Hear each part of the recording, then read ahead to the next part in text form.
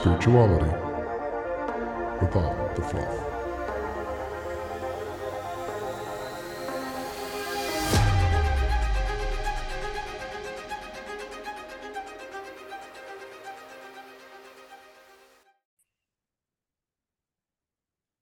Hello and welcome to another podcast with myself, Stevie Hammond, and we have an old face back. My best bud, little Bud the Buddha, otherwise known as Robert.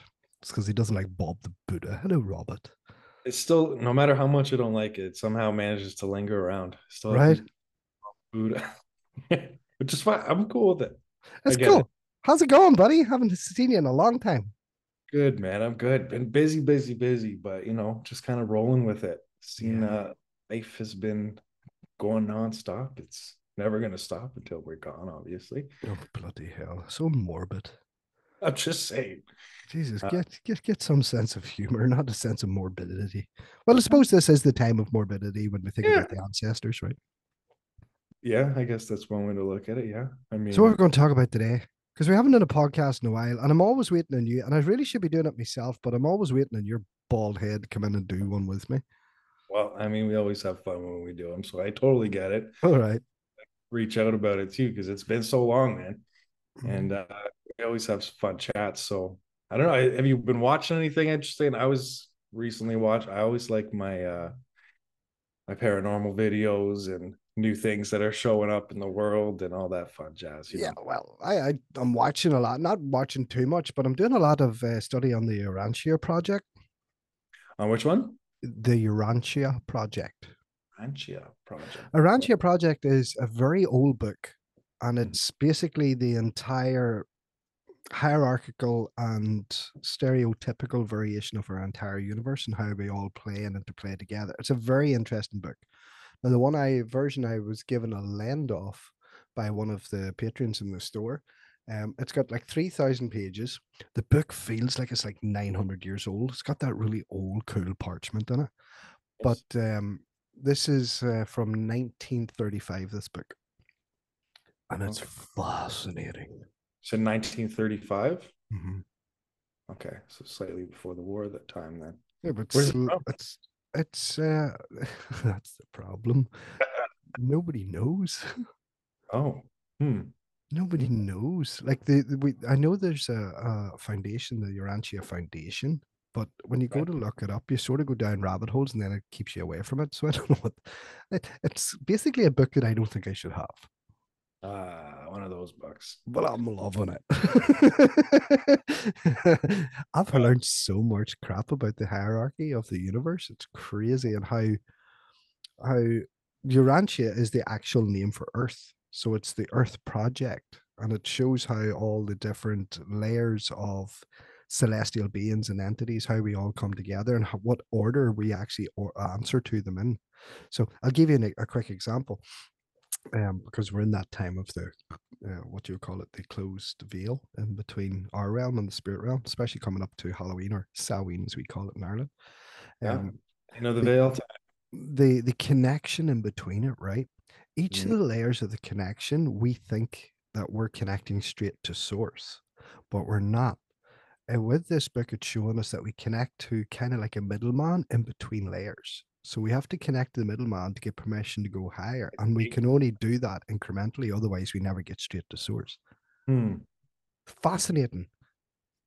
Interesting. Yeah, I mean that kind of reminds me of stuff that I had to do. Like when we used to do like energy work back when I was a kid, we had to go through protocols Right. and Yeah. specific individuals that we had to contact and get permission to access different councils. And Right. right, it's wild. But this shows you the actual names and the lists and the variances and all the different externals, internals and external universes that we have to connect to get to the source, the central sun, the creator of all. Yeah. It's Wow. fascinating, bro. You got your hands in this book for 5 minutes, your mind will be blown. Because my mind's not usually blown. You know that. But I lifted this book, and I first of all, I don't you know when you lift an old book, you get that smell of an old book. Yeah. Oh, it's Something you fantastic. don't get with the digital age, man. There's No, something no. So owning an actual book yeah, that has. so this hardback book, Um, I lift it and you can just smell the age of it.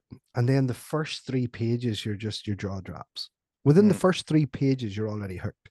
Now, I'm about 15, maybe, well, yeah, just halfway through. I think I'm fifth page 1540 something. And I'm engrossed in it.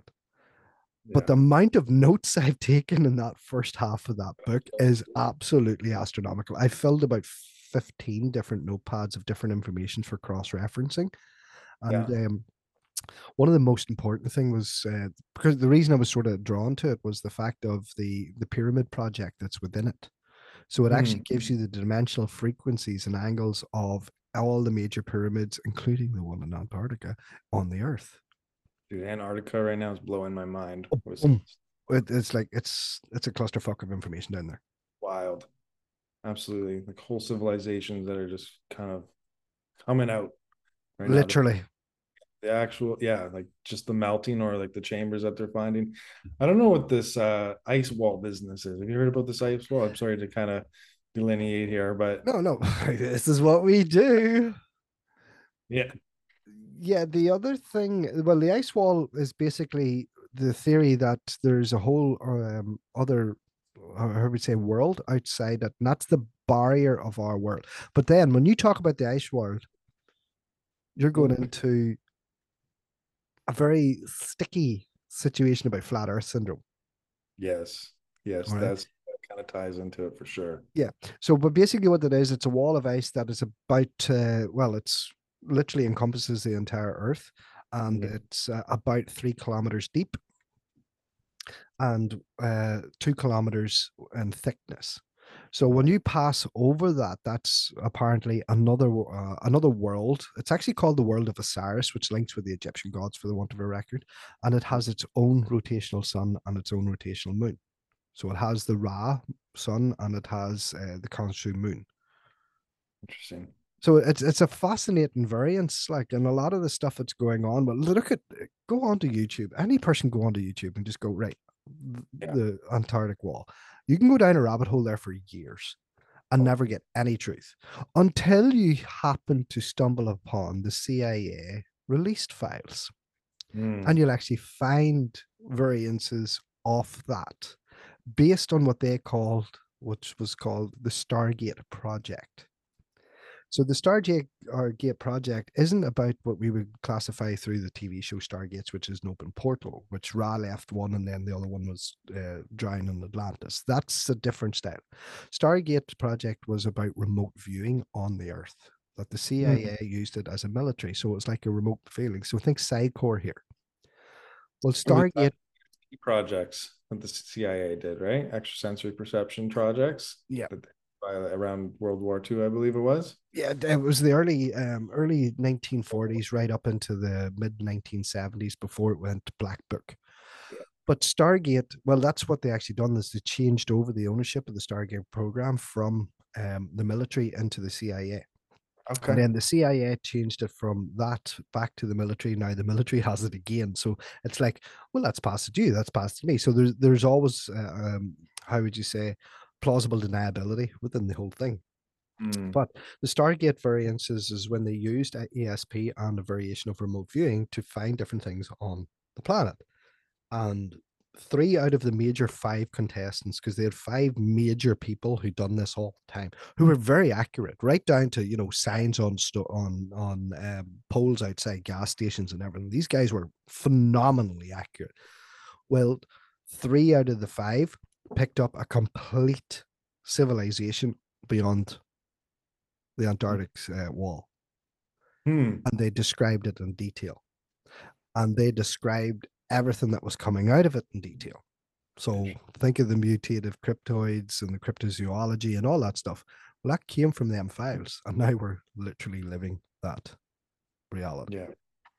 I was watching something on the skinwalkers, and it had to do with their it was coming from a native perspective, and they were saying that the skinwalkers are essentially half human, half within the etheric realm. So they did some sort of ritualistic process of almost like a sacrifice in order to become a skinwalker. Well, Well, being married to a native wife. The yes. story is not that accurate that you just Okay, said. interesting.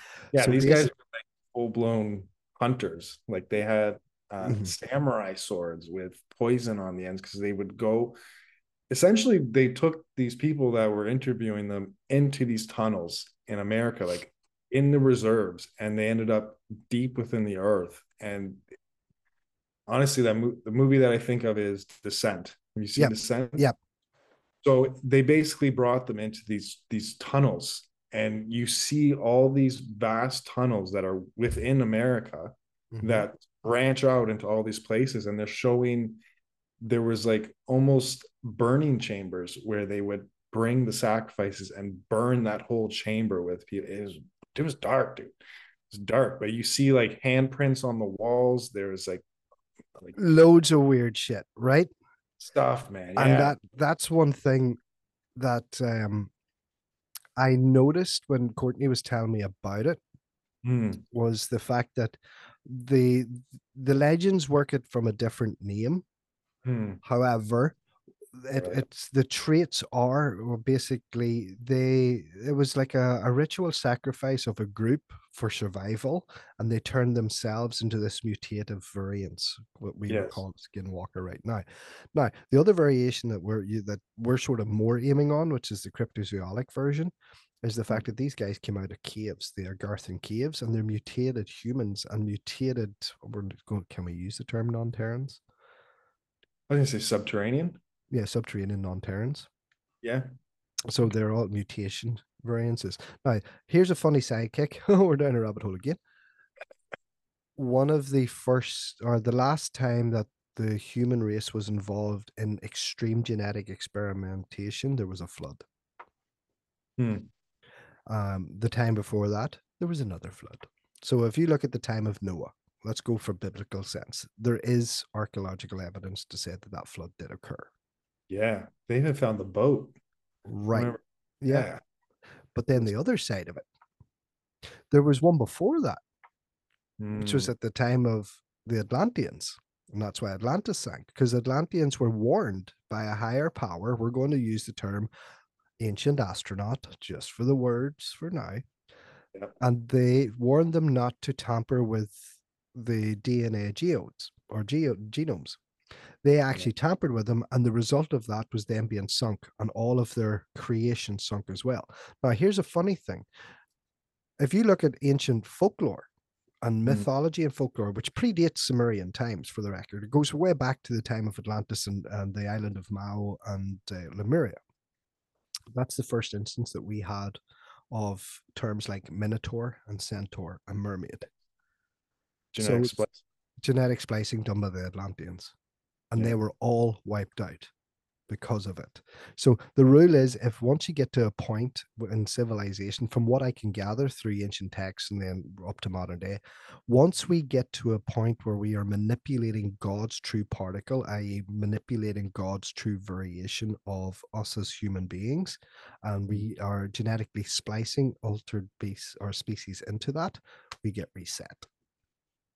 But that's interesting because from what I understand, this has already been going on. Like this isn't something new. Like China has been doing this for a while now, where Well, they, you look at human hearts and you look at stomachs and you look at intestines, it's all pig. yeah, yeah, because they're so close to like the anatomy and biology of pigs, essentially. Yeah, but the other side of it is, right, well, look at the religious ideologies of some of the religious practice in the world where pigs are classified as swine as devil's work. Does that not make sense? Hmm. If Because that is classified as devil sense and we're using what's literally the form of the devil hmm, as a splicing, that will cause a reset, right? potentially, or would Yeah. it be? Don't they say it's more so the goat? The goat is the symbol of the devil. No, the goat is a symbol of the Baphomet, when Baphomet is a variation of a fallen angel. So, well, depends who you classify as a fallen angel these days, because apparently some angels that we thought had fallen haven't fallen, and ones that we thought that didn't did. Hmm. Well, I know they say Lucifer is one that is rising. I'm Pardon? curious. Lucifer is rising. But see, there's a story going around right now that Lucifer was actually Jesus. Oh boy. No, but that's serious. Because if Back you that look, one. if right, let's unpack this one. Yeah, This one I find fascinating, right? absolutely. So Yeah, if you look how Lucifer produces himself, God's favorite son yeah. fell to earth, right? The morning Okay, star, the true. light of the morning dawn, the light of the rising dawn. That's what he classified, and that's what he was called. Lucifer, morning star, Lucifer, light bearer. Yep. So when Jesus disappeared from the Bible after he was born and miraculously just disappeared for like 30 years of his life, where we Mhm. know that there's certain archaeological evidence where he went to specific places for healing modalities. He definitely done yogic pranic stuff in India, definitely done what we would classify as Reiki, because that's why he's an ascended master within that ideology. And then went back to Jerusalem as a rabbi. He introduced himself to the rabbi as being the morning star.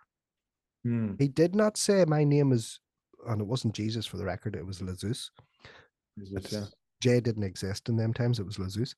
So when he came back and said, "I am Jesus, the morning star," he literally represented the same ideology as Lucifer. So now I'm going to put something that's going to sound really weird. This is way down a rabbit hole, and I'm throwing this way out there, right? Yeah. Because this conversation is, we agreed we're just going to go where it goes, and this is our thought process. Absolutely. So, is not the greatest sin, and the first two greatest sins, right? According to biblical text, thou should have no other god before me, Mm-hmm. and thou should have no graven images. Right, hence why Moses destroyed the bull when he came down after getting the commandments, because they were worshiping a pagan variance. Right. So, if Jesus actually is Lucifer, Mm-hmm. or Lucifer is, or is Jesus, and you have a statue of You're worship. Jesus, are you not worshiping a false god? Honestly, that's funny you say that because I was just watching something from Israel and in Judaism that they believe just that they believe that Christians are worshiping a false idol Yeah, and that they're not worshiping the true God, and because of that they believe that people deserve to be eradicated for it. right. But so right, I'll take that conflict, that excessive conflict out of the equation, but it makes sense. You're breaking Yeah, the first two laws. Thou should have no other god before me. Well, if you're venerating Jesus, and I'm not saying that Jesus didn't exist for the record, I am. I think he did. But what yeah. I am saying is the fact that if you're venerating Jesus, you're going Mm-hmm. against God, because God said, "Thou shalt have no other god before me." So True. therefore, you're not praying to God, you're praying to the Son of God. Now, if That's all angels and men are the Son of God, therefore Lucifer is also a son of God by definition, technically, yeah. right? Sounds, yeah. I mean, you're not wrong. Technically, that's exactly it, because Jesus would not be God. No, God that created Jesus, and you worshiping. Oh, geez, bro, that's it's a rabbit hole, right? And I'm not trying to offend anybody. I want to make that wrong. I'm just looking at the factual evidence, because if you look at it from that variation, right? mm-hmm. What we classify as the Trinity now, God the Father, God the Son, and God the Holy Spirit. Well, that wasn't in the Bible. Mm. That wasn't in the Bible. That happened at the Council in Nicaea in 385 AD. So that was actually, the Trinity was actually brought into there to show the connection. Well, it was meant to show the connection from man's ability to get to God. Hence why after that Trinity was installed, we then had what we classify as the White Pope. Mm. And that's another story. Yeah, the white pope, the black pope, and the gray pope. Yes. See, not many people know there's three popes in operation. Nope. Here's a random side fact. One that I found out recently, that it's an underlying rule that if, say, you're China, Mm-hmm. right, and I'm going to say I'm Irish. You're Chinese, I'm Irish, right? So if you're Chinese and I'm Irish, and I turn around and I want to declare war on you, I have to get permission from the Grey Pope in order to do that. So the Orsini family, that's just name and shame. What's that? That's name and shame. The Orsini family tells which or countries can go to war with each other. Yeah, That's a right. lot of power in a human man. They got to And then fund it. the obvious thing is, right, well, we know who the Grey Pope. He's the actual guy who pulls all the strings. The White Pope we call the puppet, and the Black Pope is the shadow of the puppet. So he's like the devil's advocate per se. Yeah. But that's the Trinity that they're talking about. The Father, the one who has the absolute power. God the Son, which would be the white Pope because it shows the light of it, and the Mm. Spirit is the conscience of the black Pope, heading the white Pope's consciousness level. Hmm. It's fascinating when you look into it. Like, it's actually mentioned in the Orangia as well. That's why I was like, oh, it mentions the three They have popes. symbols and things of that nature in the Herentia. Yeah. Yeah, I bet they do. Well, you see, that's the whole variation of the papal cross. Okay. One key is the white pope, the other key is the black pope, and then where it intersects is the true power of the cross. So the papal cross, and that is what we would classify as being the grey pope, Hmm. because it's a grey area. It's in between black and white. Yeah. Now, black and white can't exist without Yeah. the intersection, because that's, how would you say, it's like the consciousness. Like, but That's one this, thing. Yeah. When I was growing up, when I was working with like white magic, black magic, that was an energy that I found helped me process a lot of things, was that gray energy, that energy that is in between the white and the black, that yeah, because polarity. white has a pre-observable connotation. It's light, it's high vibration. Black is a pre-observable connotation. It's lower and it's dark. Gray has none because it's got hints of white and hints of black. So the best way to look at gray when you're looking at a variance of spiritual leadership is they are literally the yin and yang balance between the both. They're not 100% pure, they're not 100% evil.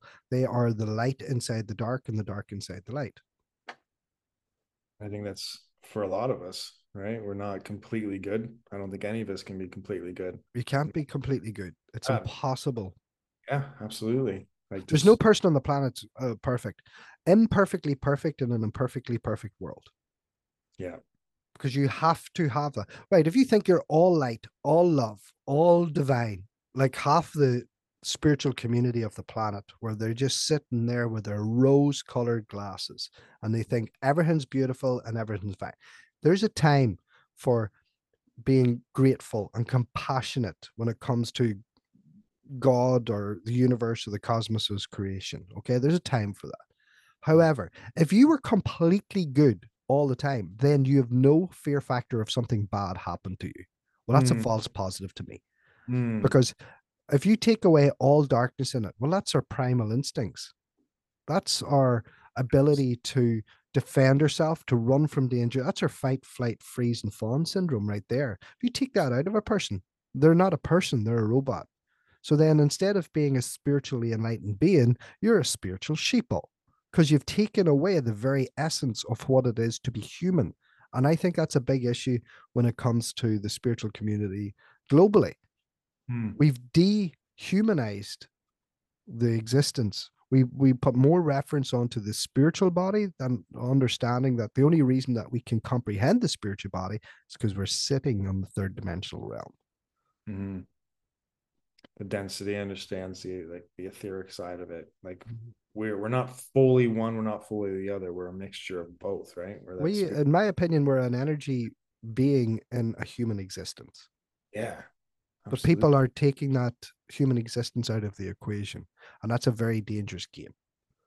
Because once you take the vessel of communicational energy out of the equation, well, then you're not here, period. You shouldn't be making people lose their ability to clear their karmic debt by putting them so far up in the spiritual cloud that they cannot come down and deal with their everyday reason why they're here.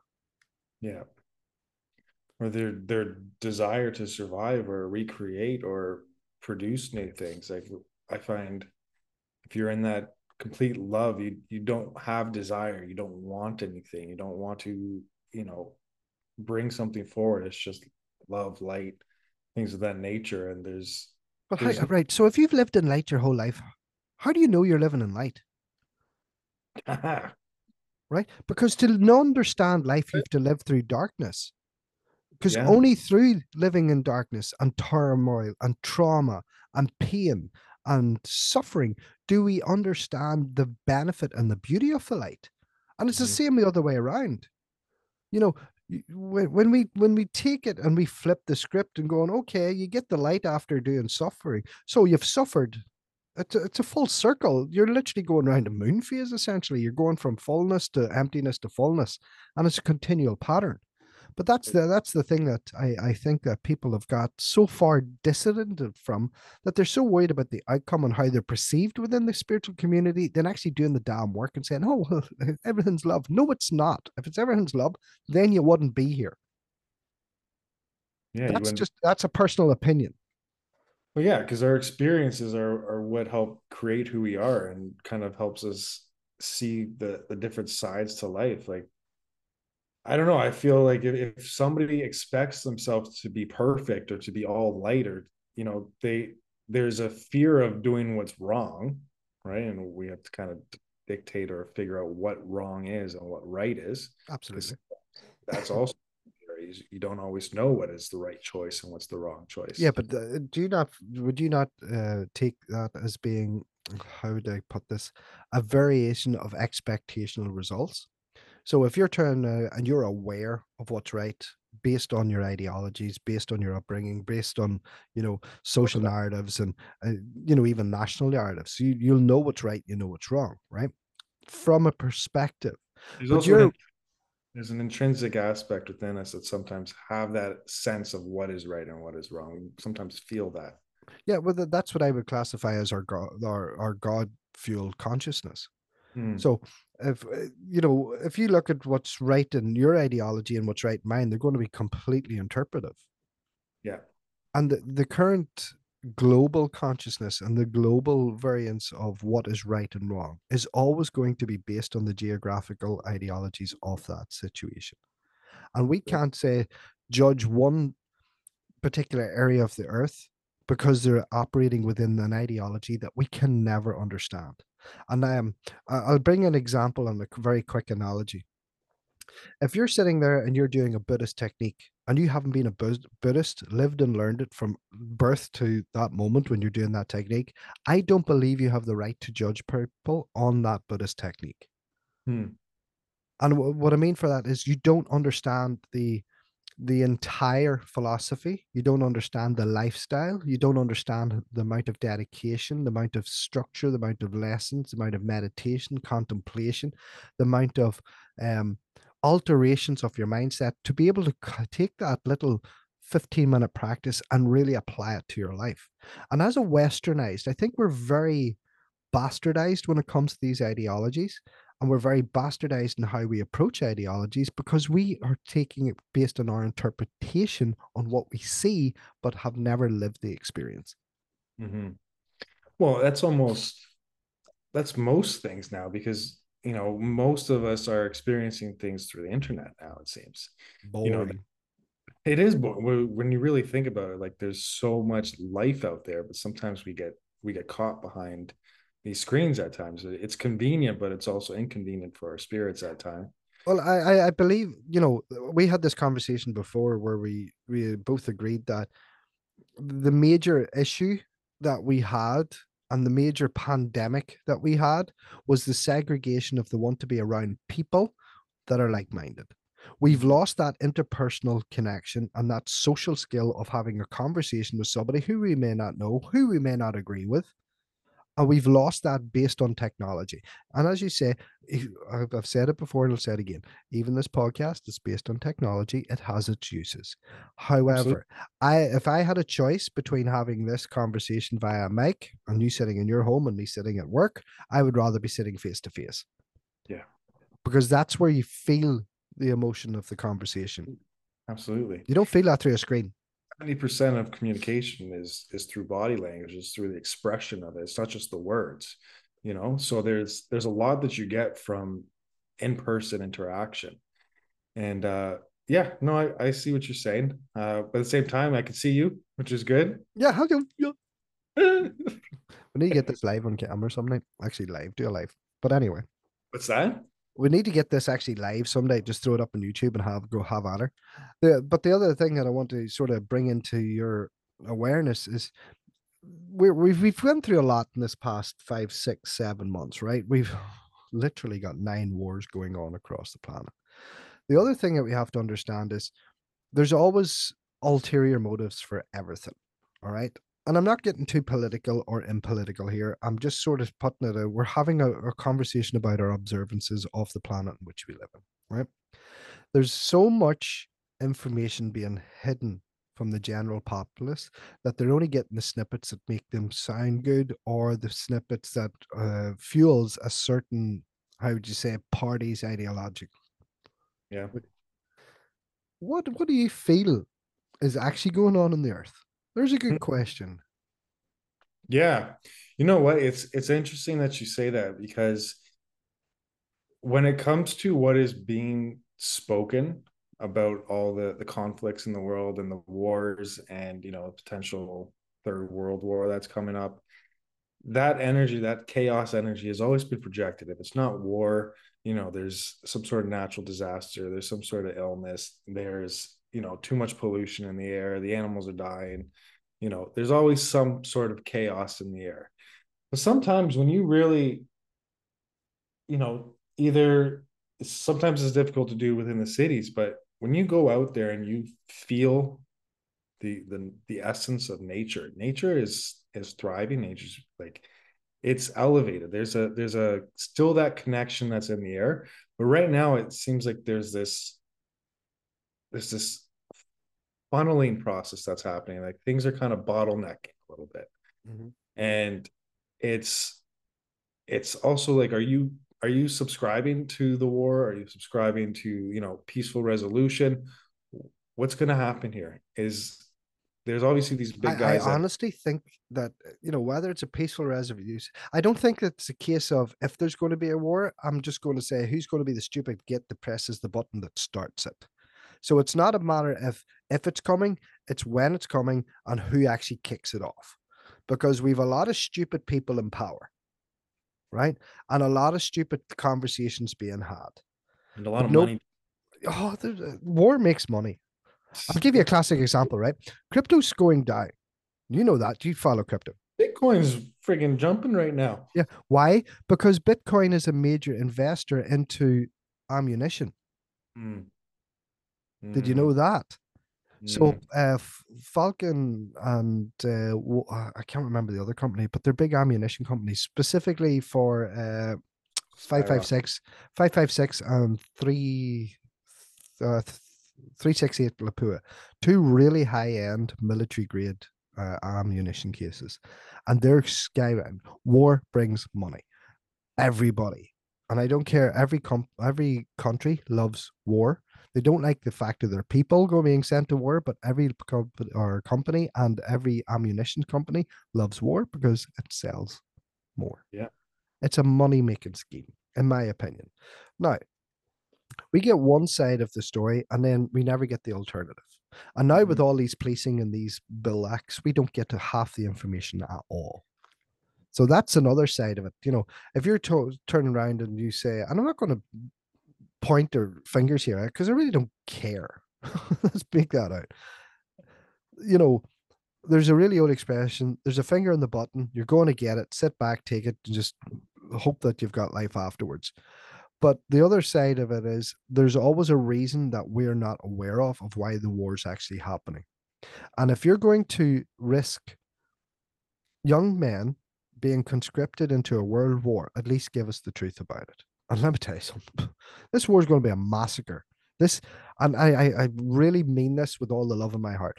We have the worst generation of 16 to 25-year-olds, which are war ready personnel ever in history.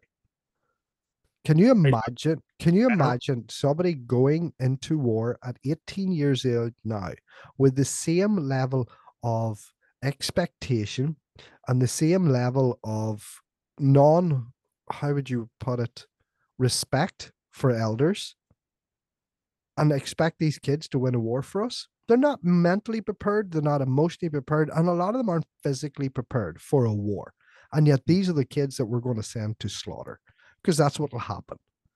Well, It you got to happened. ask yourself, how much of it are you? Is it going to be soldiers, and how much of it is going to be drones? How much of it are going to be, missile strikes and more technologically based warfare or chemical warfare. Like Somebody there's, still has to push that button. yeah, yeah. Somebody still has to push that button, and it'll have to get to the ground. And they always do. All wars end up in the ground somehow. Yeah.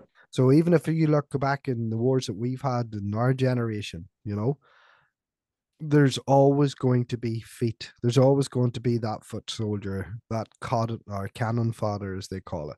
And that's what's really scary because we live in a conditional society where information is not accurate and our kids aren't mentally prepared within that deep warrior primal aspect of what we have. We have not nurtured the warrior aspect of or the younger generation, in my opinion.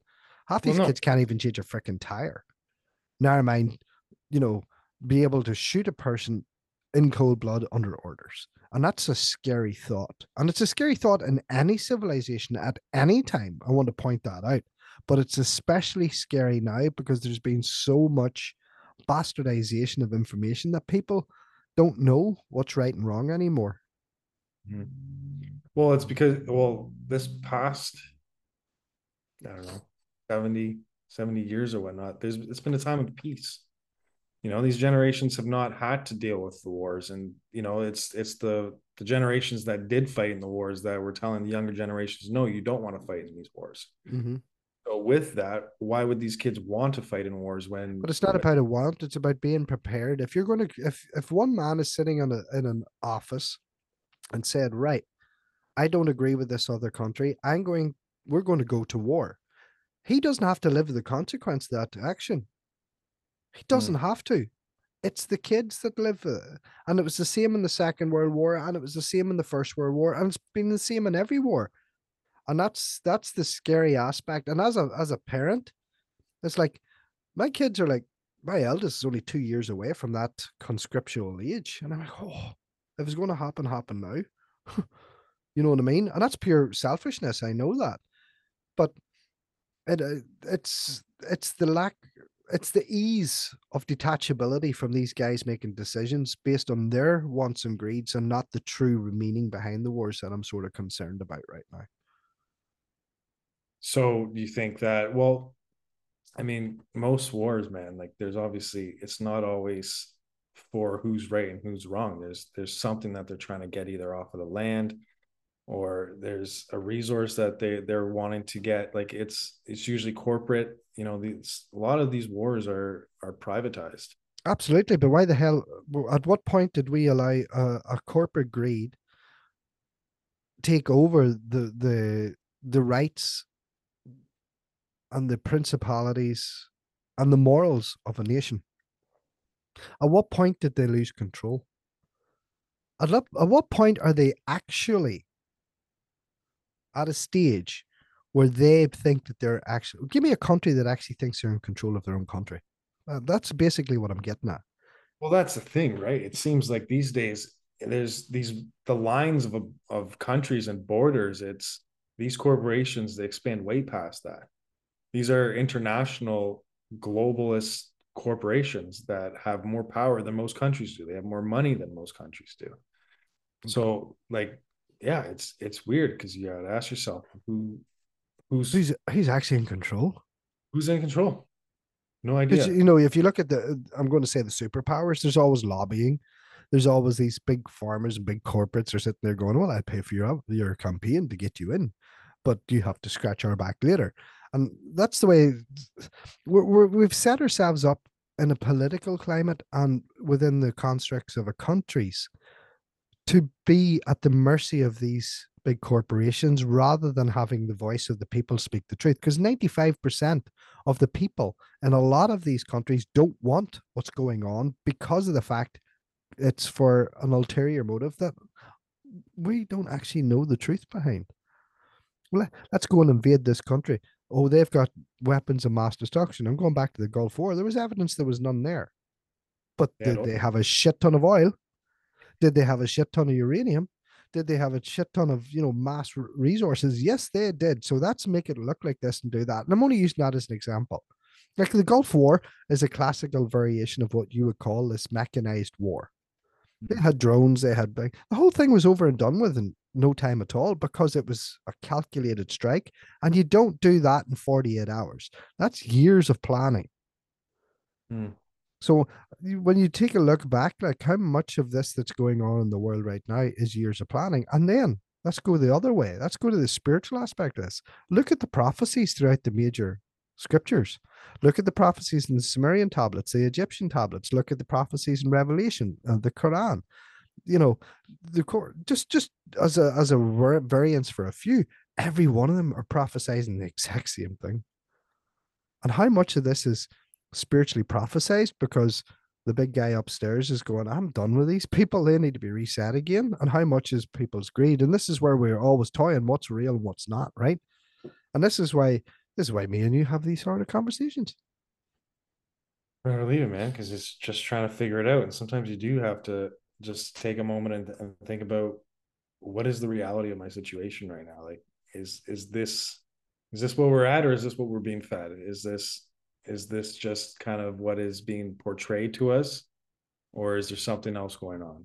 Well, I don't, if people are having a sensible conversation, just like this, we're just having a sensible conversation, trying to get banter around ideas here. Not really, I don't want to influence anybody. I'm sure you don't want to either. But we're sitting here, we're having a banterized variation, and your knowledge and my knowledge on multiple aspects of this is completely different. I don't want to point that out. We know we're different, but we always have common ground, and Yeah. that is the spiritual consciousness and the advancement of people. However, look at the amount of things that are said. The prophecies are prophesized for a reason. They're pre-written, predestined to occur. Do we unintentionally manifest them by bringing the energy there, or are we actually created in? It's already been put in place Mhm. for it, right? It's almost like setting that intention for the future. Yeah, Is that already what's known, or is that what we're manifesting through what we are being told? yeah, Or but then again, we're back on the what we're being told, yeah, and that's the scary part of this.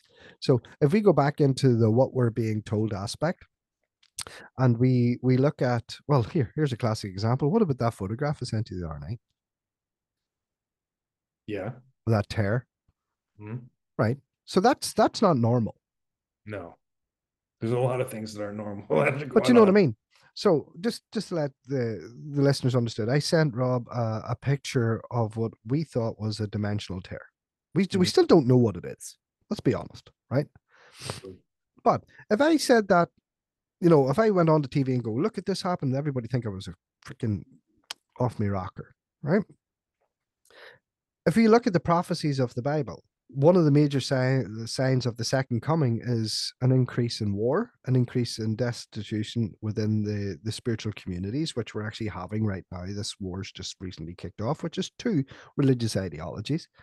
The Euphrates River drying up, and the Titans or the fallen ones will be released. The Euphrates has dropped 14 feet in this past 4 years. The videos that are coming out of that area right now from All the the sunken cities, the sunken variances, the cracks and the chain sounds from under the the Euphrates. sounds, the sounds is I don't know if I'm hoping I'm honestly hoping that those are fake, because some of those noises that they're pulling out from like they're finding staircases that are underneath this river that go to who knows where. They're hearing sounds and screams of some kind coming from deep within the like. It's scary. And then you think of all the death, then you go, right, so maybe it is biblical. Okay, Yeah, let's just, and we're using the biblical term as a term of not just the Judeo Christian type. Let's go, maybe it's scriptural. I think that would be a better term because everything that's sacred is classified as scripture. So if you look at all these scriptures, they're all saying the same thing. And then you look at these big organizations who take the evidence of these scriptural occurrences. Let's just point a few fingers. The Smithsonian. mm, Let's look at the Vatican. Let's look at the Blindenberg Group, the Rothschild Group. They have access to trillions of dollars of ancient artifacts. Trillions. We don't know what they have. Honestly, I'm sure it's not categorized, right? But you look at all this evidence and you look at all this stuff that's happening, and then you back it up with the scriptures and cross-reference it with multiple variations of what we would call the end goal or the revelation or the reset if you want to call it that. Oh, there's so much more evidence to support that spiritual side than there is the, as I say, big pharma, big corporation side. So how much is influenced? And that's what I'm saying. Are they influencing a reset, or is this something that they're just sort of happen to be coincidentally happening alongside it? And these are the things that we, without proper amounts of information, that is not CGI based. It's not. That's another random thing. I'm just going to say it really quickly. I seen a video the other day of a CGI orientated bomb attack in the Gaza Strip, Yeah, and it don't was, that. and there was no bomb there because there was a person in that exact street at that time recording it, and there was nothing there. I'm They did like, this well, in Ukraine, man. There's videos of the same thing of like the whole square that was apparently blown up, and the next day there's somebody sitting in a hotel recording that same street, yeah, and there's nothing going on. It's how do you know? You really like there's this whole shroud of illusion that has now been placed on top of everything, and it's because very of technology. yeah, absolutely. And well, it's almost penetrated every aspect because even with the kids these days, when they are on Snapchat or whatever it is they're Filters. always they're using filters. Everything's filters. So it's very Do you have a difficult. filter on right now? No, Neither no do I. filter. I I'm mean, I have naked. that's I, about I'm it. naked. I the same here. I'm well, not technically. I've got clothes on, but you know what I mean. I'm filterly naked. No filters. Yeah, no No filters. filters. Hashtag no filters. Be That's what. authentic. Be yourself. If you can't be yourself, don't even talk online because then you're playing a fantasy that isn't there. And there's nothing. VR worlds, Oof. metaverse, VR worlds. How crazy is that crap getting right now? Dude, did you see Lex Friedman and what is that guy's name? The owner of Facebook. What's his name? Zuckerberg.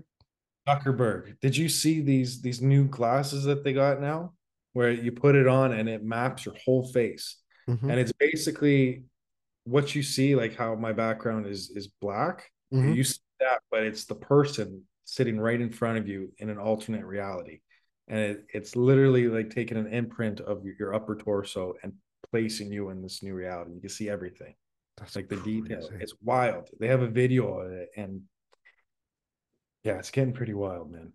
What was that movie? Ryan Reynolds, blue shirt guy. Yeah. That's what it's. Was it called Blue Shirt Guy?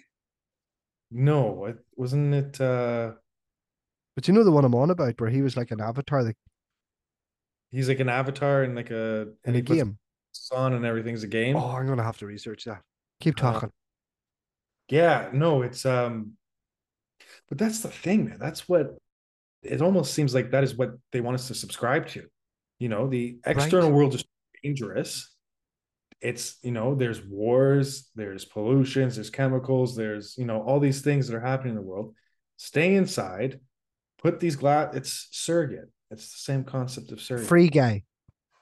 Free guy, that's It's the called one. Free Guy, but he was the blue shirt guy that actually came to life in his own avatar. Yeah, he would But himself. that's what it feels like. And then there's some people who's aligning more to the Matrix theory right now. Well, let me tell you something. Somebody's really fucked up the programming of this Matrix if this is the case.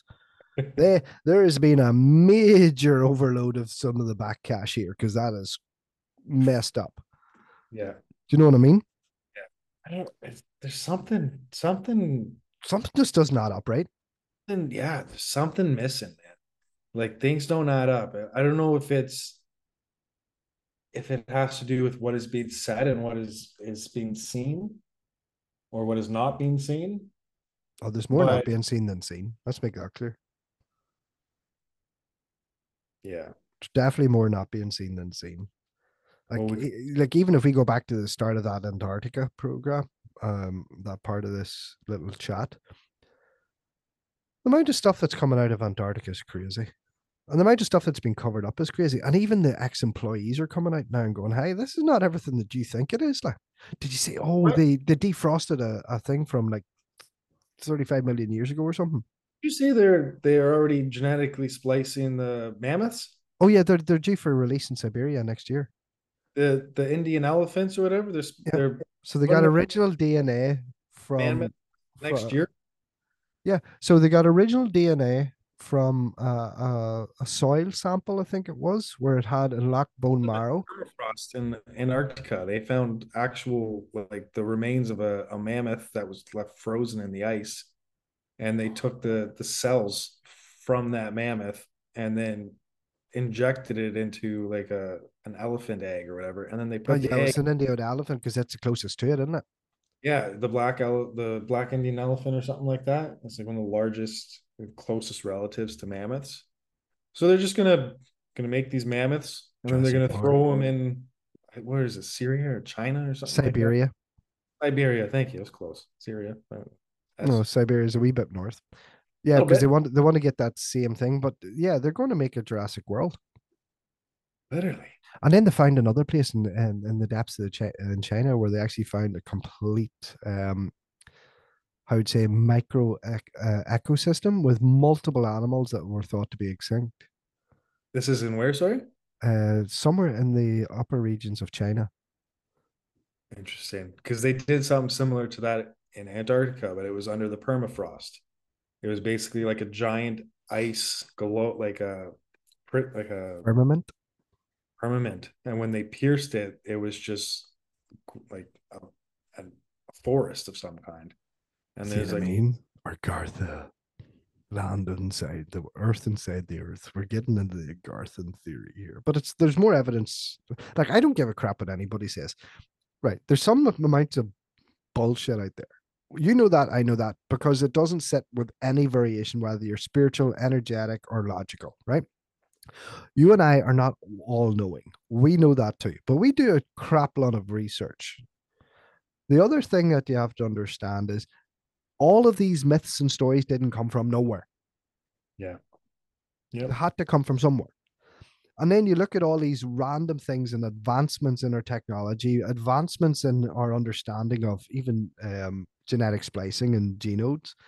We're not using modern terms here. We're using terms that they were using 150,000 years ago. We're just relearning the stuff that was wiped from our memory, in my opinion. What's the thing? Like, what are we have our physical memory of what's happened now, but is there another memory? Is it Well, like a akashic memory? Like well, what? yeah, well, okay. So let's look at the terms here. Let's break that down because the Akashic Records is your apparently your blueprint of your soul from the moment of creation to now. Now, before anybody goes out and goes, well, I've had my readings done. No, nobody can read your Akashic Records. Only yourself can read them on a deep, interconnected level, or God. Hmm. That's two access codes, and I don't give a crap who says, "Oh, I do Akashic record reading." That's impossible because if you actually read what it means you've no access to it.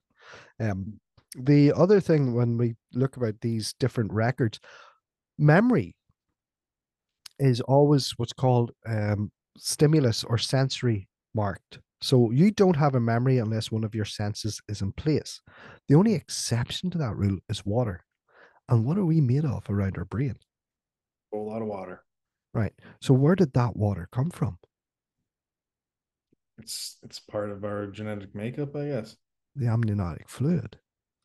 Okay, And then true. we developed and developed and developed. So if, well, there is there is a, pardon? That's water's the conductor. It's like for the electrical signals, we need that fluid to channel those neurons and fire off those. Well, it also holds us in stasis.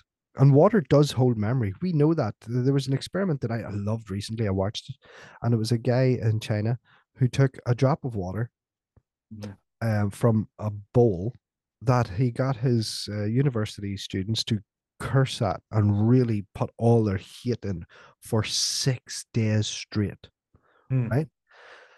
And at the exact same time, they had the other bowl, and the other bowl was absolute love. Like these guys were literally treating it, they're idolizing it just to show the difference. So they took a drop and they froze it. Hmm. But what that had negativity under the microscope showed fractal layers of scales, scaly reptilian tile scales. I want to point that out for the record. The other side, which had the positivity, actually developed into beautiful snowflakes, which are crystalline structures of consciousness.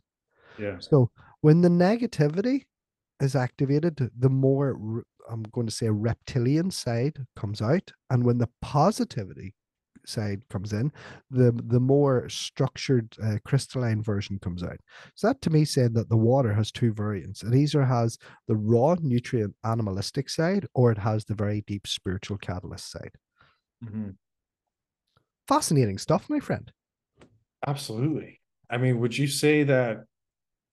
Just gonna throw it out. So with that, with that negative energy projection, and you're saying that it turns into a form of a reptilian like scales. Yeah, Say that brings us closer towards either a primal exactly. primal type of living, like that fighter, that one that needs to, like, you need to fight, you need to kill to survive. Yeah, That that's that primal instinct is brought out through negativity. And that's where I'm saying that we can't all live in the rose garden, because then we've no defense mechanism.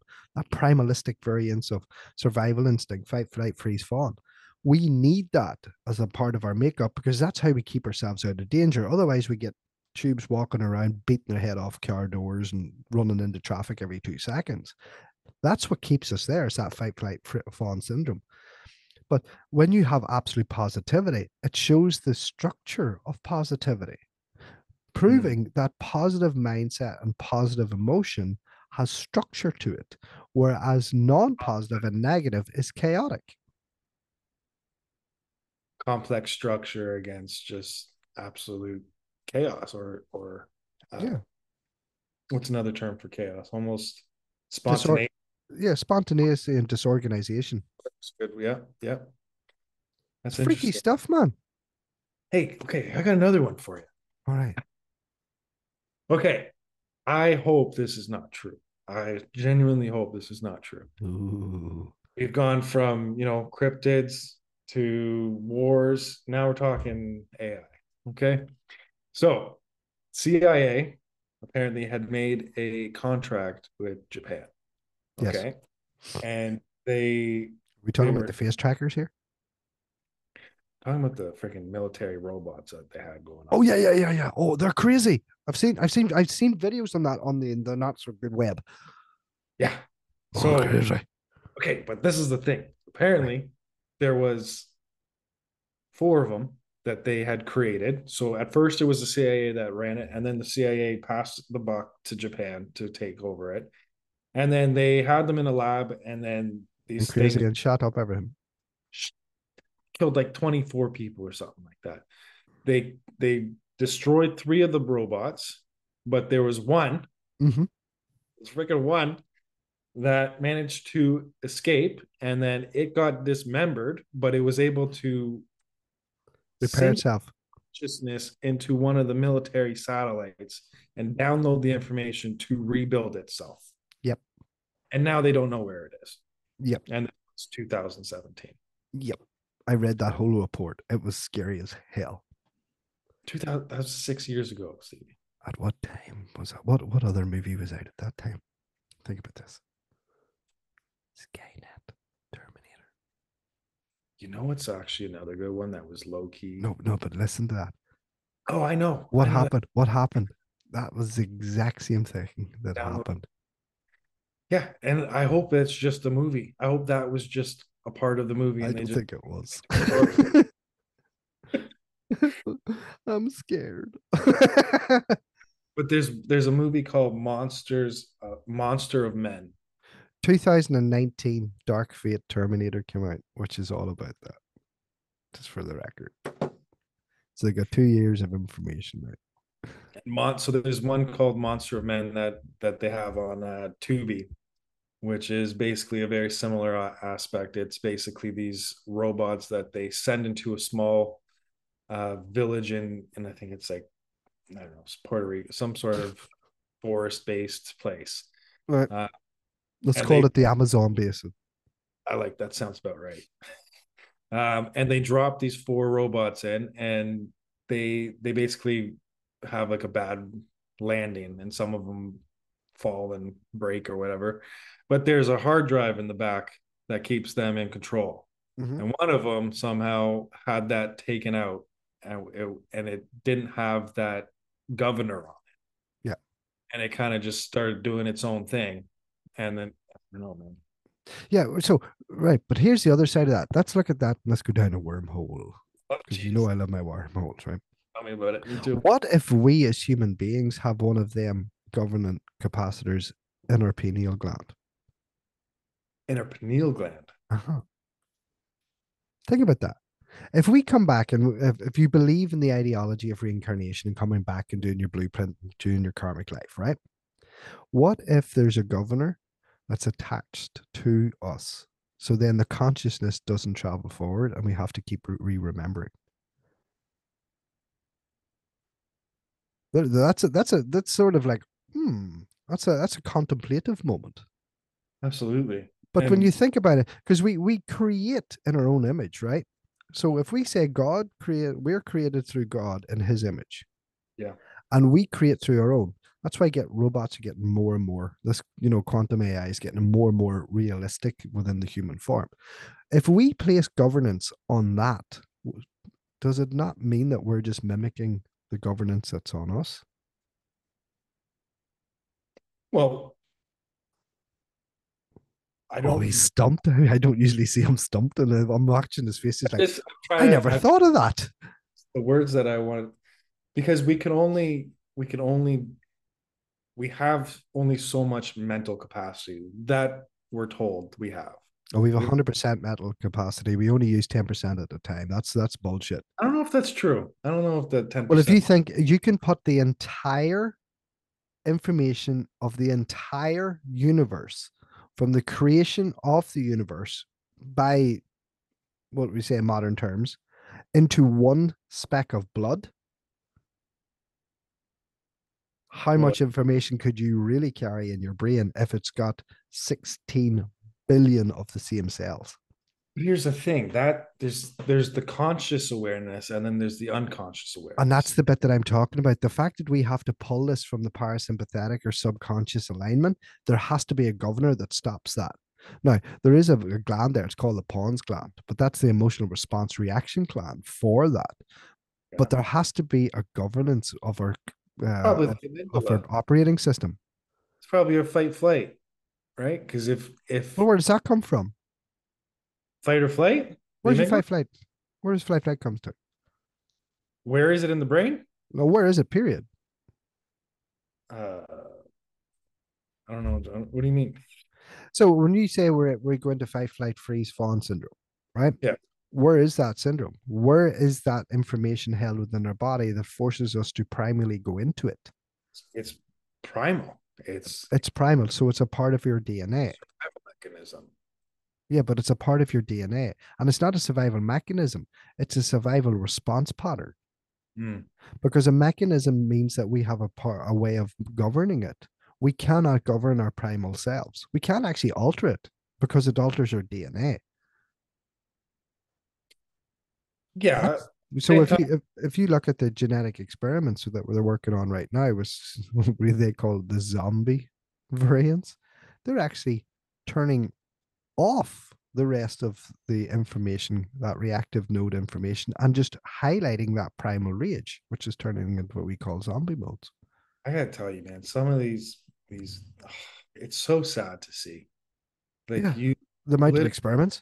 drive around, you drive even just here in Hamilton, or like even I don't know if you see it down your way, but you see these people and there's nothing going on there. They're literally hunched over, standing in the streets. Gone. Yeah, mentally they've checked out. Mentally they've got to such a degree where they've lost touch with reality. What is it? The drugs that these people are on Well, now. I think the drugs started, but then you get comfortable with the drug scenario and then it becomes a pattern within your own brain. Basically how addiction works, right? You get that initial high, you sort of think about it, you think about it, you think about it, because nobody's born an addict. You have every person and certain traits of people have addictive personalities and Yeah. addictive traits. So it may be more prone to some areas of genealogy, but you have to continually bring it. The question is not if it's drugs or if it's emotion, but why? What's triggering it? Is it external influence? Is it internal reaction? And that's where each individual case you have to apply. And it's really sad. It's really sad to know that a lot of people complain about, well, I've only got a crappy apartment, or I've only got a crappy this, and my car's an old winter beater, or my car's this. And you look and you're driving past people who literally haven't got anything to their name. Well, we got all these tent cities coming up out of nowhere right Right, they're everywhere, man. now, everywhere. And that's well, that's economic raise, which is another thing. Like, and I have to be very careful what I say here, because under the new bill, I can't really diss any one particular country. But let's go on a global ideology here. Everything is being raised and donational money is being sent to help certain wars across the world. And that money could literally solve the homelessness in any country. Yeah. Any country. Like if you Yep. turn around and if you take the combined westernized, and I'm saying combined westernized aid for any of these wars, right? You're looking at least $2 billion. At least. Yeah. It's probably maybe 10, 20 times that, but let's go in the bare minimum, right? 2 billion. If you have an average of, say, 180,000 people Yeah. who are homeless, who are destitute, who aren't addicts, who aren't there because of addictive personality, who are there because they generally cannot support their family due to inflationary rates and all the rest of it. Give them families, give that guy even 100K to get his life back on track. I'd And love you a wouldn't hundred. have a homeless problem, which therefore wouldn't attract more homelessness. Because once you bring the vibration down of an area, that vibration attracts the same back. You mentioned tent cities, right? Well, one person set up that tent. Then another person came in to say, okay, well, there's a tent there, so we're safe. And then before you know it, you have 100 tents. And then before you know it, you've got a little fucking city of tents based on one person saying, I have no choice anymore. I literally have that just up the street here. Like I live in a very nice area, but just up the street, there's a little parkette that you can walk around.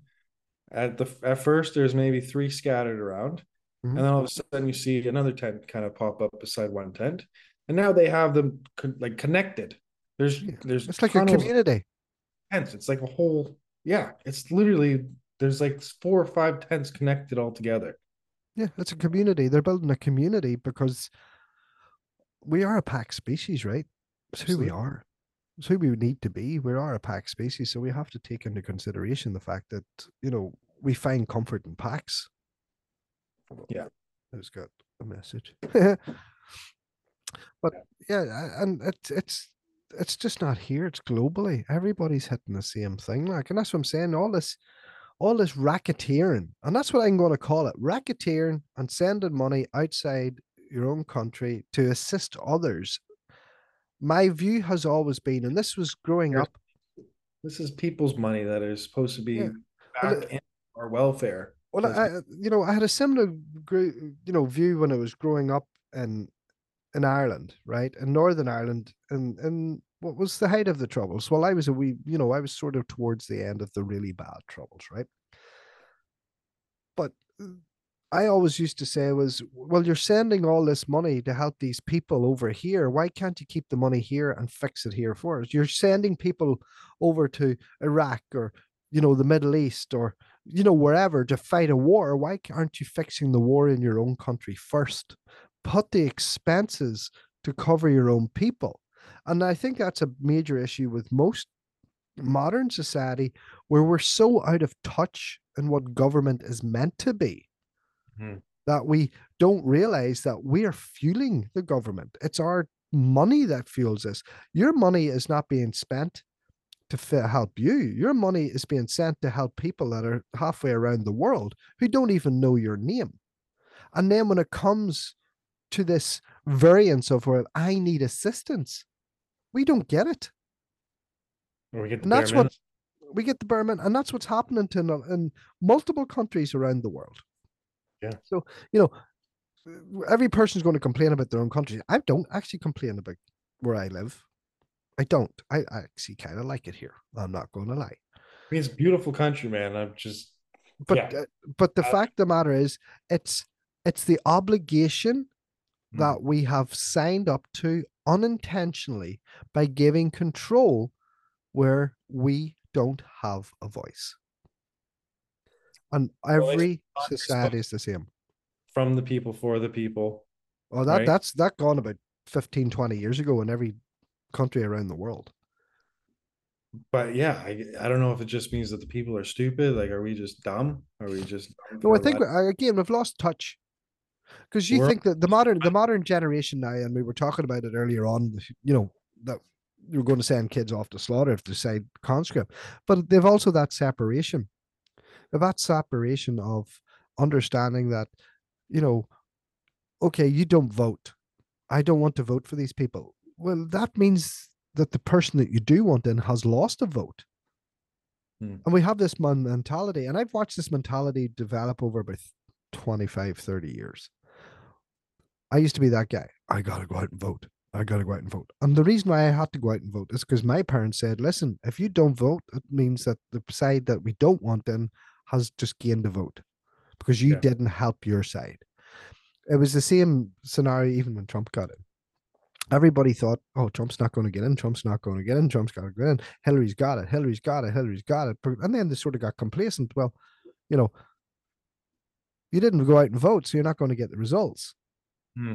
The problem is now people aren't freaking voting, but yet they're bitching about the government. In the last election, there was only a 40 something percent turnout. Talking about the US or Canada? Both Well, 40% turnout, well, the 40% last of the was, populace. was brought up out of nowhere Yeah. here in Eastern Canada. It was like there was not even planned. It just kind of was like, here, yeah, here's an election. You want me to keep going? And there was no real opposition. And that's the point. Because the government has been let off of this for so many decades, and not just this government, I'm talking about globally, all these governments have been let off of it for so long, they think they can call this and do this whenever they want. Hmm. The people have lost control, Yeah. and the people don't realize they're the ones in Also control. lost power, it seems. It seems like we've all lost our power. Yeah, we've lost our ability to believe we have the power. Like if you put it like this, right? And this sounds very extreme. I'm not saying do this by any means. If every person stopped working right now Yeah. for 1 year, just one We're, year, we're fueling it, right? if if every person stopped working for 1 year and didn't pay their bills, and every person stopped purchasing materialism for 1 year, the entire global economy would collapse. But what would happen? Does that mean that there's complete anarchy? Does that mean that's But that just shows you where your priorities are. Your priorities is in consumerism and capitalism, and that's how they keep you in the loop. I have it's about a change of mindset that we require, not a change of leadership, essentially. We need to change the populace's mindset to say, right, okay, you want me to buy this brand new, let's name drop a Tesla, just for the randomness. good? I want you to name drop a Tesla, or we're going to get you all to buy Teslas because they're great for the environment, right? 50,000 tons of raw materials is required to make one Tesla. That's 53 times more than what is required to make 10 Don't gasoline forget cars. cobalt. Don't Huh? forget that. Don't forget that cobalt that they're putting in the batteries. That's Mm-hmm. just that modern day slavery. But do you I know what I love mean? it. All of it's there, like, and this is my point. Yeah. It's the bastardization of information, and we're back to that. How much we know and how much do we actually know, and that's the scary part. Well, like obviously we're not experts here, but if we were just to brainstorm, do you think what is the best way forward? Is it that Communities, we have these smaller communities? We smaller communities that are helping each other on a barterized ratio. Let's take a step back to leap forward. You know, we're so reliant. We've like little gotten in a pardon. commune, or when you say Yeah, no, community, like literally creating a commune or a little community. You know, yeah. like even a gated community within yourselves where everybody helps each other. Let's step back. Let's take back the value of assisting and bartering. Right, Rob? You're fantastic at massage. Give me a massage. I'll get your carpentry done. And then, oh, you're a carpenter? I'm an electrician. Do some carpentry for me, I'll do some electricity for you. Bring it back to a situation where people have feeling that they are connected with the community, because I don't care who you are. In an environmental world like we're in now, especially over this last 20 years, nobody feels like they're part of a community anymore. Well, You may yeah, or have your small clique of friends. fine, or it's yeah. So there's not a full-blown physical community at times. There might be smaller pockets of people that feel that they do, Mhm. but as a whole, we feel we're a part of a city, part of a province or a country. But I But even think that's lost its sensibility now. You know, to say you're Irish or to say you're Canadian or say you're American or to say it's not said with the same pride that it was 20 years ago. You know what I mean? And I'm not dissing anybody by any means. Like you go up to America 20 years ago, yeah, America. America. Everyone was America. Mm. And they were proud to be American. Yeah, You know what I mean?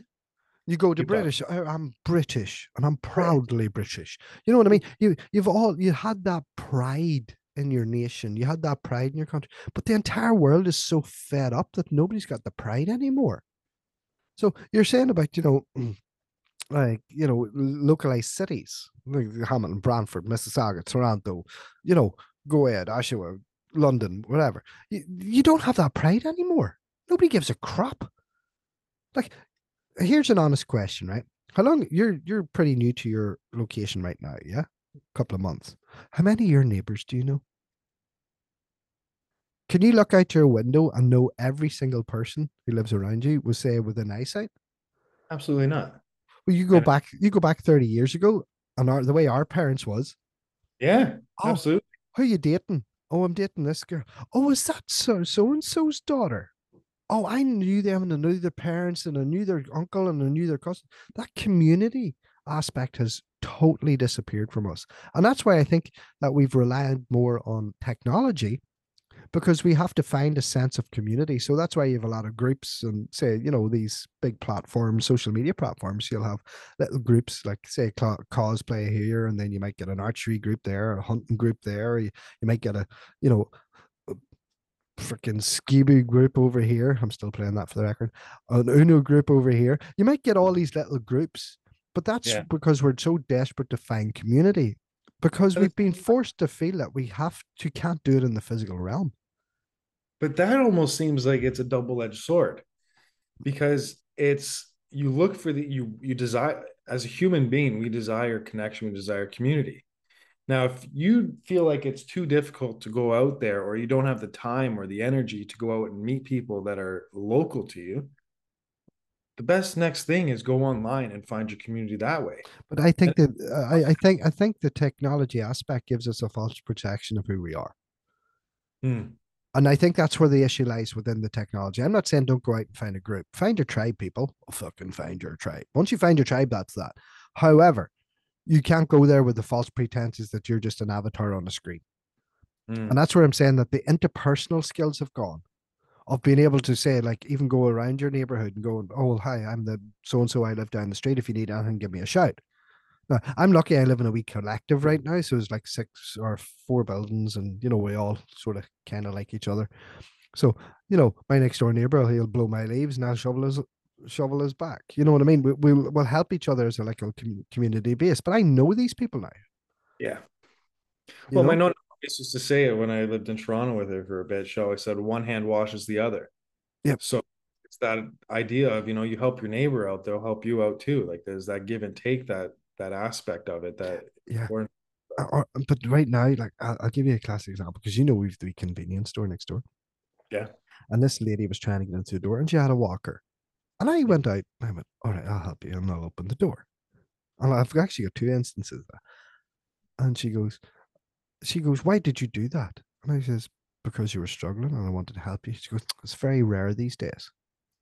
That's one instance. I was Yeah. in Costco over the weekend, Yeah. and I went in, and there was a lady who had she was a double amputee, right? She was struggling to put her stuff up on the belt. So I turned around the corner and I said, give me a minute, I'm going to help this old lady. I started putting up in the belt. And she goes, her partner was beside him or beside her, and she was also a double amputee. So I said, I'll help yours too. But the lady goes, said to me, or said to her partner, or just let him do it. It's his job. I went, I'm sorry, miss. I don't work here. I'm just trying to get you along the way here and put your stuff on. She goes, oh, my, I'm so sorry. I'm not used to anybody actually being nice anymore. And that was the word she said. And that common decency, that community that your nonna had said, it's the exact same thing that we're living in day out. And that's why this world's messed up. Because we're too busy watching, trying We're to be just something that we're not. we're disconnected, and I feel at the same time we're also exhausted. I'm tired. I'm tired too, especially with what we I do, hate man. humanity on a good day. What's that? I hate humanity on a good day. I know it's not the Right?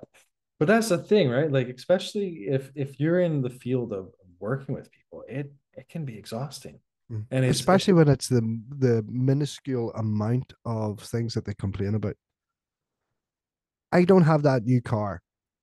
Some people don't have a freaking roof over the head, and you're complaining that you don't have a brand new Ferrari when it came out, or your neighbor got it before you did.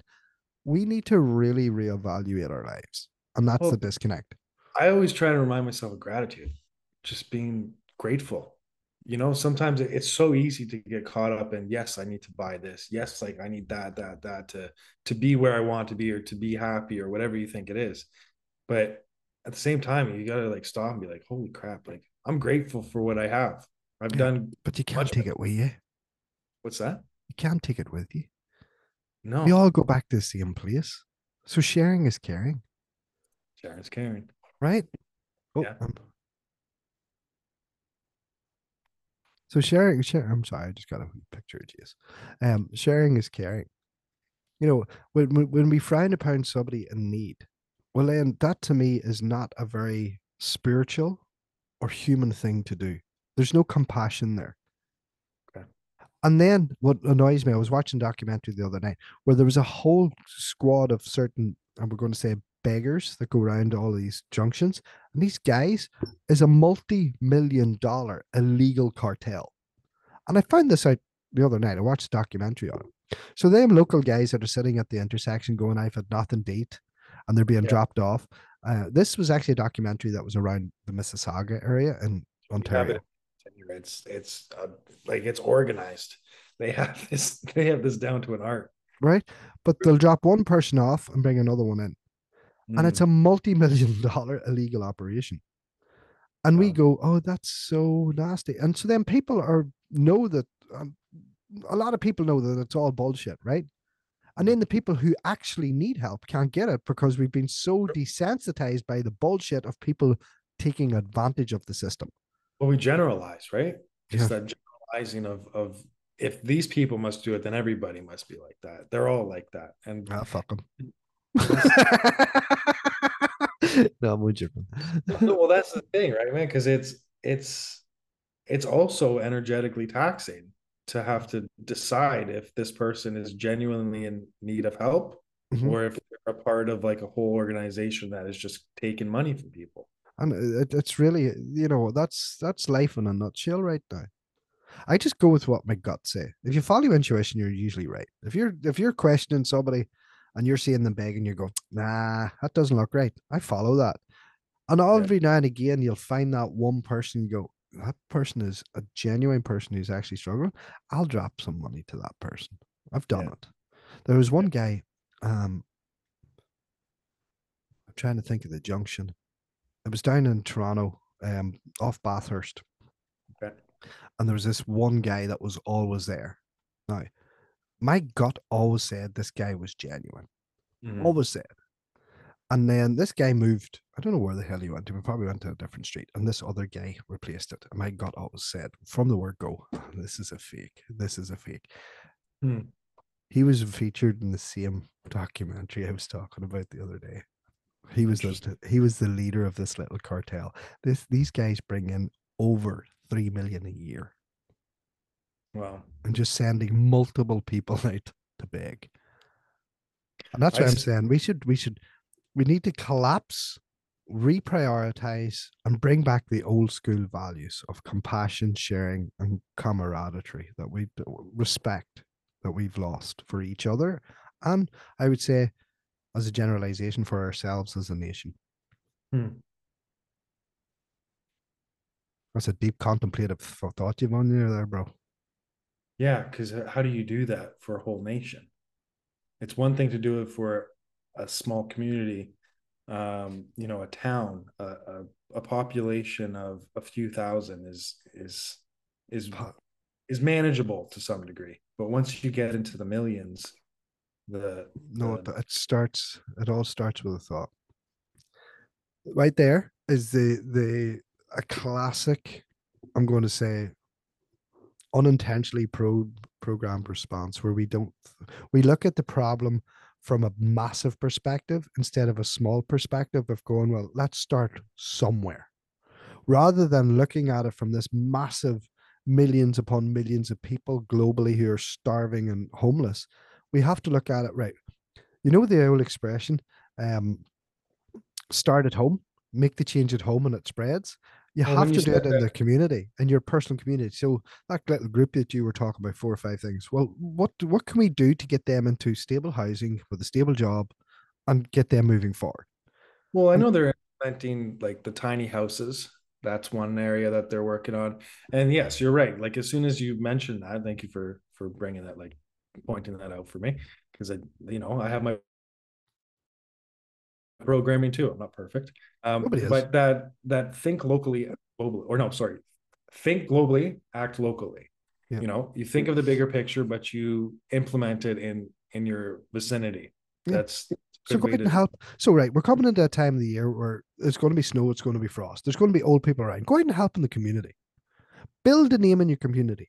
That community shares. So if you go down the street, there's an old lady there, and she needs your freaking driveway shovel. Go and shovel it. It doesn't matter if she's got 3 kids. Go and shovel it. If it needs done, help out. What that'll do is it'll show somebody in the community is prepared to help others. Monkey see, monkey do.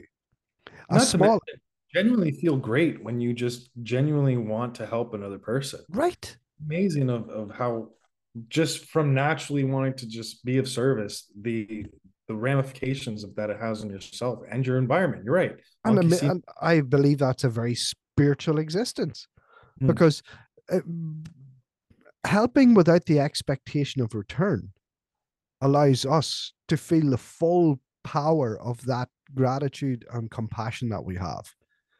And like all these kids go out now and they just want to wreck shit. They just want to break stuff down. Put a Yeah, shovel in the hands. Okay, go and shovel that street. yeah, Give it give that guy a day off. yeah. You know what I mean? Because we all have our own problems, right? We all have our own struggles. We all have our own ups. We all have our own downs. We all have our own traumas. Sometimes it's nice just for somebody to take something off without being asked. And that's the bit that we've lost.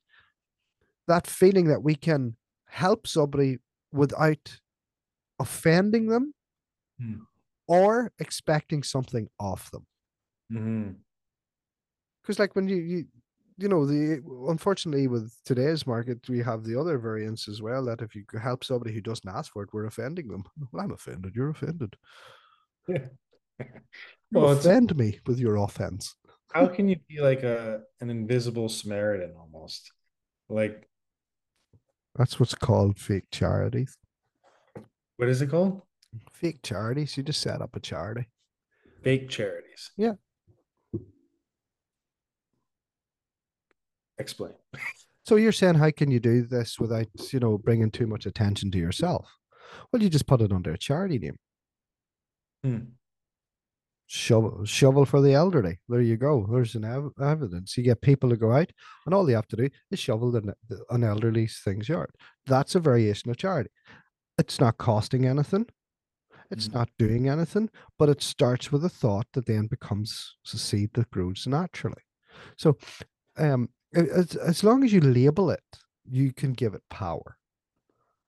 So by saying like literally shovel for the elderly this winter. So this is going to be our winter charity case. We have to shovel an elderly person's driveway for the entire winter.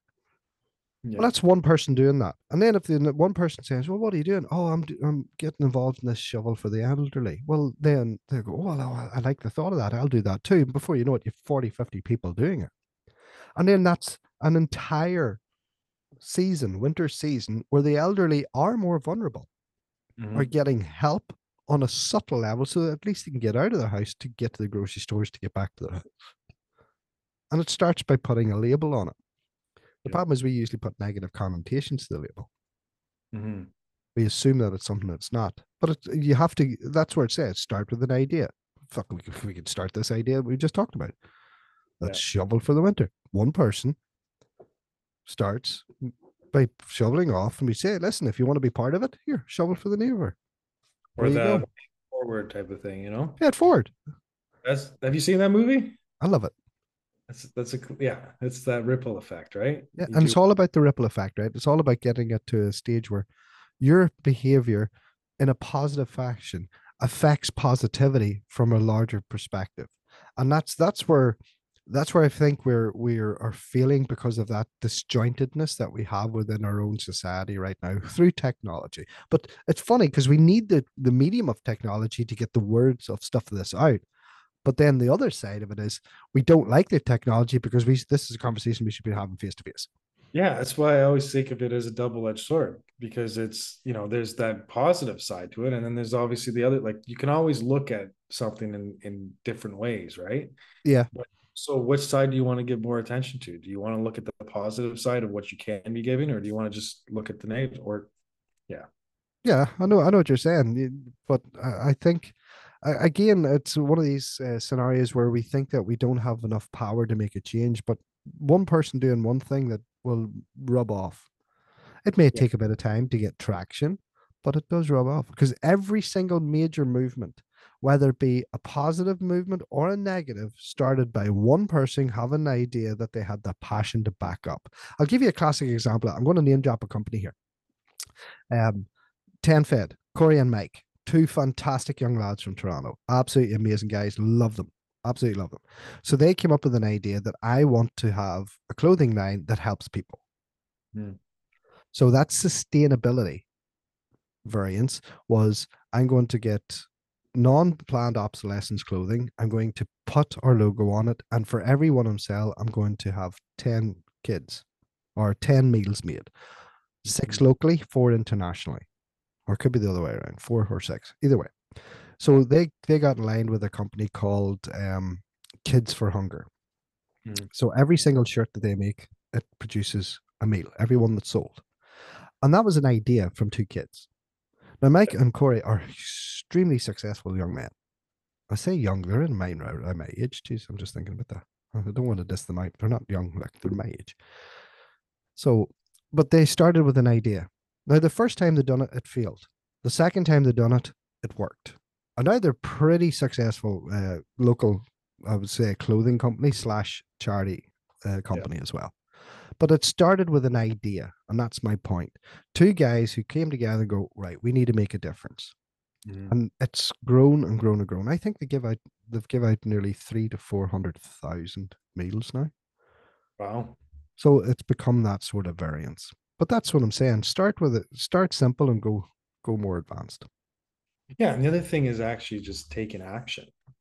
I think sometimes we all have great ideas and Yeah. we think of like great plans of action for ourselves or how to get ourselves out of ruts or like what we can do to give back or whatever those are. And sometimes we just don't act on it or we overanalyze it or talk about it too much, but don't act on Yeah. those.